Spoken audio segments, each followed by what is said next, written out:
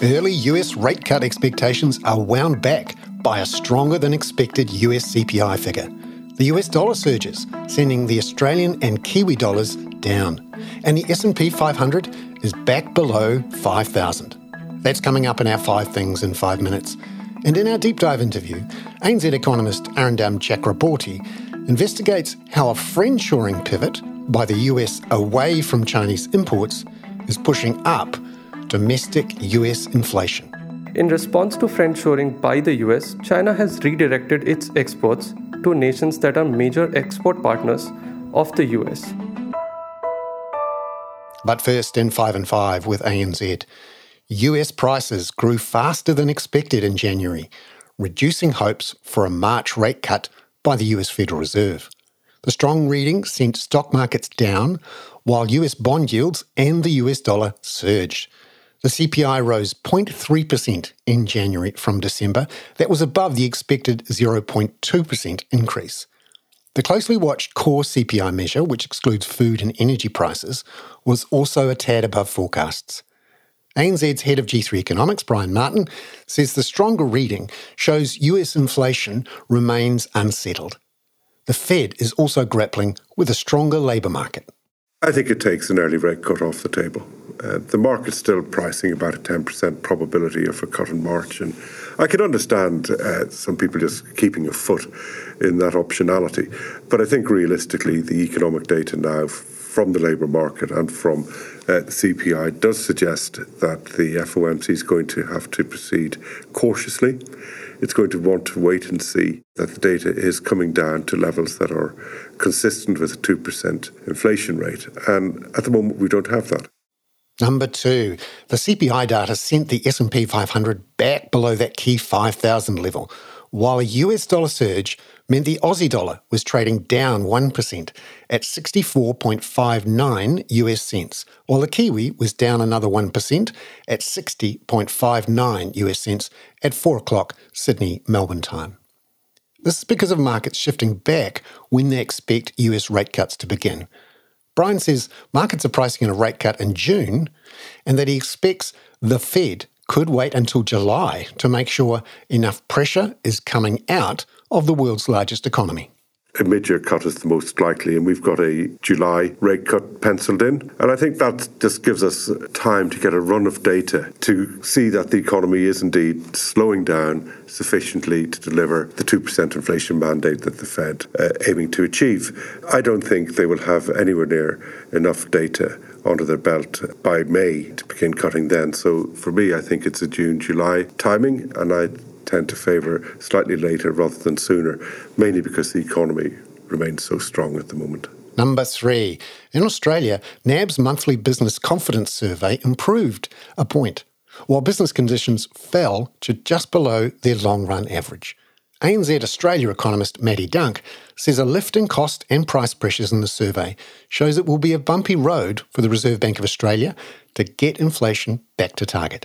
When they look at price and cost growth measures, yes, they moved up a touch, but all in all, they are moving broadly in the right direction. And I think the RBA wouldn't read too much into that temporary lift in those inflation indicators.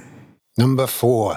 Meanwhile, the ANZ Roy Morgan survey of Australian consumer confidence dipped slightly in the first week of February.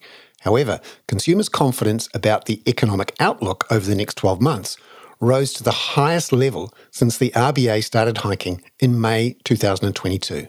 Here's ANZ Australia senior economist Adelaide Timbrell. When people look at the year behind us and compare it with the year in front of us, the year in front of us looks like it's going to have less inflation, it's going to have more wage growth, we're going to see lots of people in jobs, and we might see a rate cut. Number 5. In New Zealand, the Reserve Bank survey of businesses' inflation expectations showed a lowering across the board. ANZ economist Henry Russell says the main measures are still well ahead of where they need to be, with the Reserve Bank picking inflation will be back within its 1 to 3% target band within the next year. And that's not what those inflation expectations say. Given the Reserve Bank's intolerance for any upward inflation surprises and the fact that today's data wasn't a big enough downward surprise to change the game, we do think they'll still be hiking at the end of this month. Henry Russell there. Now, in our deep dive interview, ANZ economist Arindam Chakraborty looks at the declining share of US imports from China, from around 22% in 2018 to 14% in 2023. That's as the US locks in greater levels of imports from Mexico and the ASEAN nations. It's called friendshoring. Compared to 2018, the import share from China has risen by over 2 percentage points for the ASEAN region and South Korea, along with significant increases in Chinese imports by Mexico and India. So, this phenomenon is also reflected in the change in China's export composition. Its export share of metals and chemicals and transportation products have increased, while the shares of textiles and machinery have declined. Essentially, what we are seeing is China has reduced exports of goods in which it has a comparative advantage to politically less aligned countries after 2018 and is exporting more of those products in which it holds a comparative advantage to its political allies. So how has this affected, for example, those countries in the ASEAN region, and how has it affected Mexico? So in 2023, Mexico became the largest exporter to the US, surpassing China for the first time since 2003.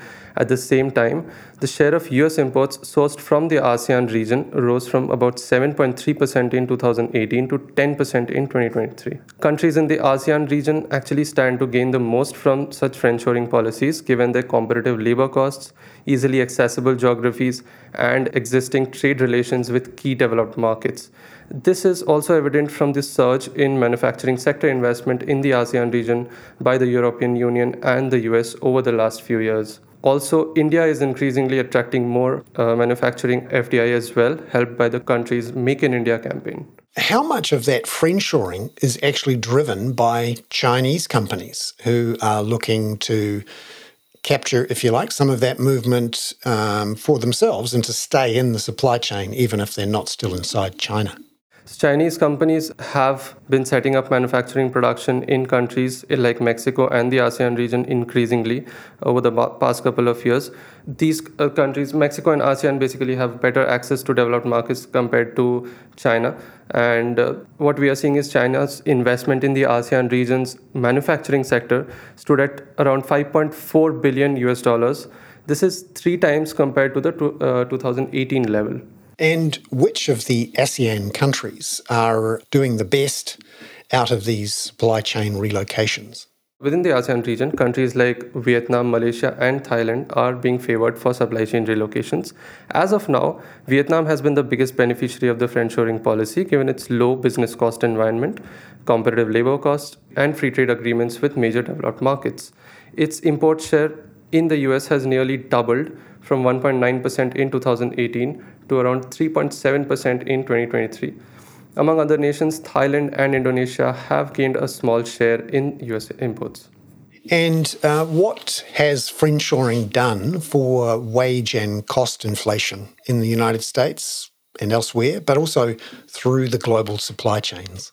So the US actually may have reduced its direct exposure to China via imports. However, China has increased its import share among most of the US's major import partners, with the exception of Japan and Canada. Effectively, they still have an indirect reliance on China.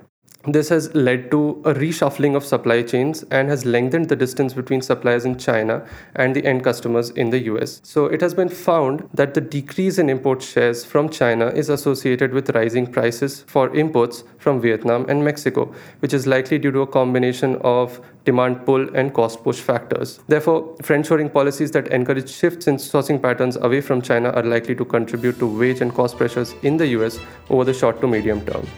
Arindam Chakraborty there. I'm Bernard Hickey. That was 5 and 5 with ANZ for Wednesday, February the 14th. Catch you tomorrow with a closer look at upcoming Australian jobs figures. This podcast contains general information only, not investment advice. You should obtain advice for your personal circumstances before making any investment decisions.